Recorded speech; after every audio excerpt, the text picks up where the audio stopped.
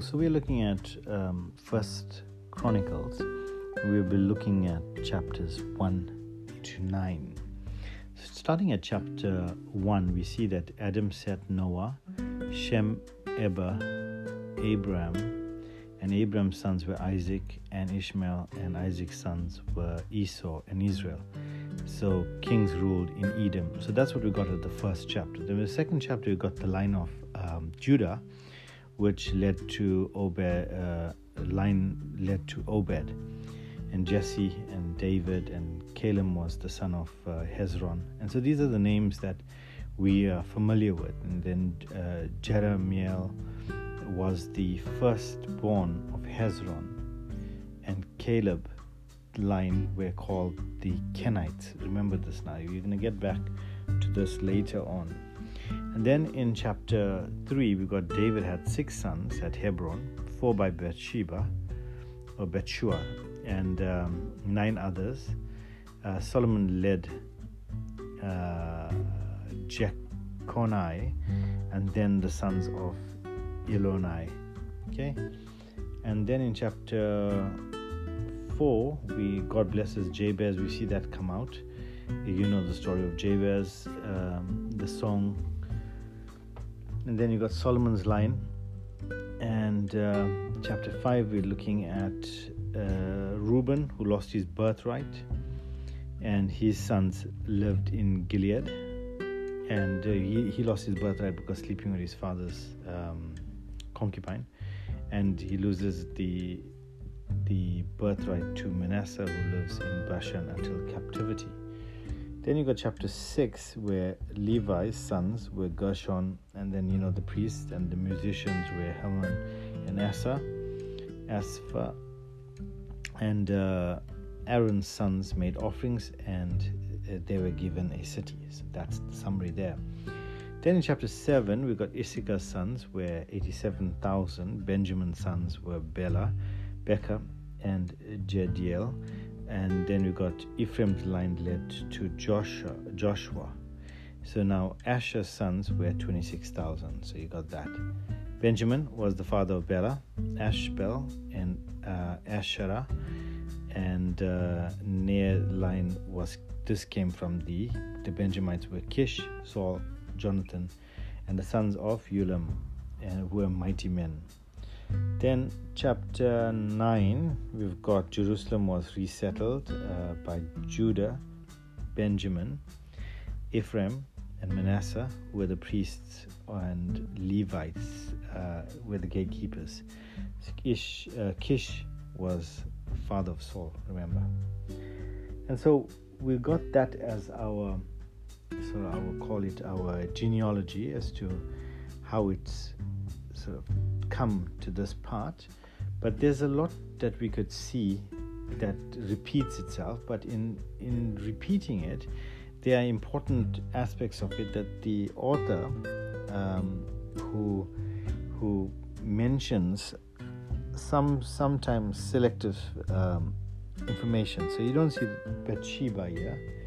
You see David. You see how the sons have all progressed so that they are now rulers and leaders, and you see the things that they have done and accomplished, and the things that they have failed and not accomplished. You see their sin. Now, what we find in other traditions is that people try to not disclose that which are failures and faults and sin. But in the scriptures, you find that the Bible is very clear upon people's failings, and it's not to ridicule them in any way. It's merely to be able to show the grace of God and His love for them, and in that He had given them so many opportunities to get right with God. So you've got that as your backdrop, in knowing that God's grace is ready and available for men. They have a chance to get their life right, and you'll see that the previous generation does not learn from the other generation. And one wonders what is there to learn to make mistakes that are sinful, which are innate, rather than rather than, I will call it, conditioned.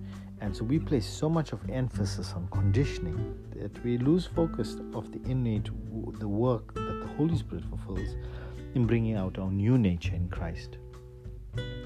So let's give a little bit more history about this book. I know that Bible Project has probably done a better job than I could do here with the illustrations. But the book of First Chronicles is a book of narrative history. And now, I know it must be difficult going from genre to different genres. You would have hoped that it would have just been a novel or poetry, but it varies. And the beauty of that variety is that it shows you the rich tapestry into which the Bible is written. Now, the book of First Chronicles, you've got this narrative history and genealogies. Now, the author appears here to be Prophet Ezra, and we're going to come later to his accounts. And he wrote this about, say, 430 before Christ. And it covers a period from 1000 to 960 BC. Now, the key personalities are David and Solomon here. Now, the book parallels with some of the 2nd Samuel. And so you'll see that repetition. And you will see that they're writing after exile. It's a purpose to encourage the remnant that they are to come out of Babylonian captivity and to begin with the ancestry of the nation's past, but it's not chronological. So, you know, today we are looking at chapters 1 to 9, and the book begins with Adam and runs through the genealogies of Israel. It continues through all the 12 tribes of Israel, and then King David, and then the priestly line. Now, the descendants teach the history of the nations. Why is it important? Because they have forgotten it. They have now been brainwashed into Babylonian and exile lifestyle, just like how we are, and sometimes need reminding. And sometimes the secular society infiltrates our minds so that we even forget our own identity. We're now extending from God's creation all the way through the exile in Babylon. Now Jabez called on God of Israel, saying, "Oh, that you will bless me indeed and enlarge my border, that your hand might be with me, and that you will keep me from harm, and that is, may not pain me." And God granted him that what he requested. And how awesome that's placed within within this context of the genealogy. And you get these snippets of maybe a one-liner or two-liners that you get, where you see something notable about it. So, example, look at in the line of Manasseh in chapter 5, and you're looking at 25. It says, "But they broke faith with the God of their fathers and rode after the gods of the people of the land, and God had destroyed before them." And so you see that there's a little bit of, in the genealogy, a little bit of a summary of the people that we are dealing with.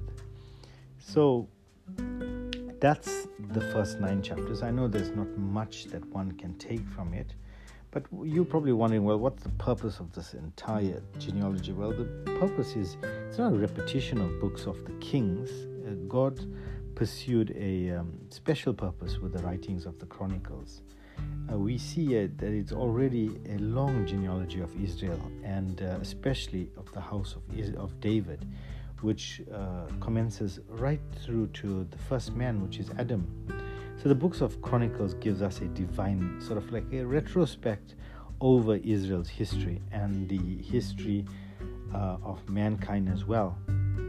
Now, one would think of comparing the Chronicles with Deuteronomy, which is no repetition of the sort of preceding books either.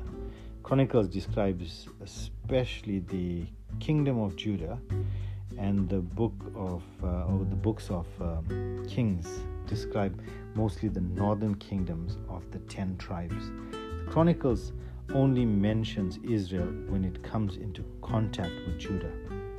So the kingdoms of David and Solomon, as well as their successors, are the main subject of the Chronicles. And one would see, well, that would be the succession line of which God had promised Judah. David. Both Solomon and David form a joint picture of Christ, and as rejected, suffering, glorified, and reigning.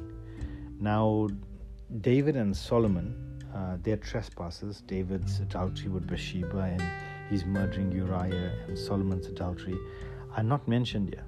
So those are the things that you see that it just sort of goes into the heart of it. So the books of Kings gives us a more moral teaching, is the stress of human responsibility. The Chronicles, however, just contains more typical teaching in connection with the grace of God.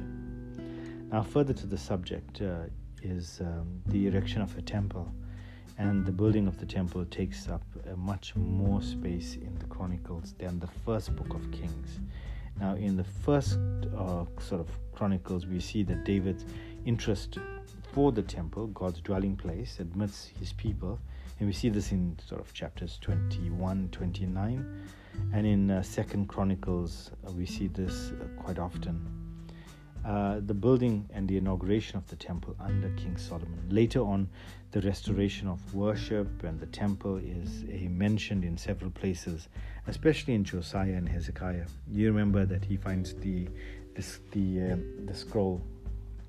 Now, the Chronicles show the spiritual side of life in Judah, and therefore bear the priestly character. Now, the books of Kings, however, bear a prophetic stamp, and you saw that as we went through it. And the Kings, as soon as progressively decline of the people is described, the decline interrupted in Judah by several revivals of God-fearing kings, and then it goes back to a sort of a decline away from God. But kings that are sort of mentioning is Josaphat and Hezekiah and Josiah. Now, the description of the history of the people of God ends with Jehovah's rejection and the deportation of the Jews into Babylon in captivity. And this is looking at about, say, 605 to 586 BC. Babel is the picture of a worldly sort of power that is a religious cloak, and we can compare this with Genesis 11, Revelation 17, and Revelation 18. But at the very end, the two books, we find how God awakens the heart of King Cyrus of Persia and to introduce the Jews to return to Palestine. Now, that's the heart of the importance or the purpose of the book. And we're going to go through chapter 1, where we have it's Adam and to Edom. Then chapters 2 to 4, we looked at Judah, especially to the house of David. Chapters 4 to 8, we're looking at the 10 tribes of Israel. Chapter 9, the inhabitants of Jerusalem. And so that's where we're stopping today. Other than that, thank you for your patience and for allowing me to have delayed this weekend. But I want you to continue and push through. I know the genre of the book has changed, and it now becomes a lot more like, well, why do I need to read this? Do I have to go to each of the people that's listed here? I don't remember half of them. Well, that's fine. Just get a pen, page, write them down, and you'll see the names pop up later. Other than that, God bless you. I look forward to speaking to you tomorrow.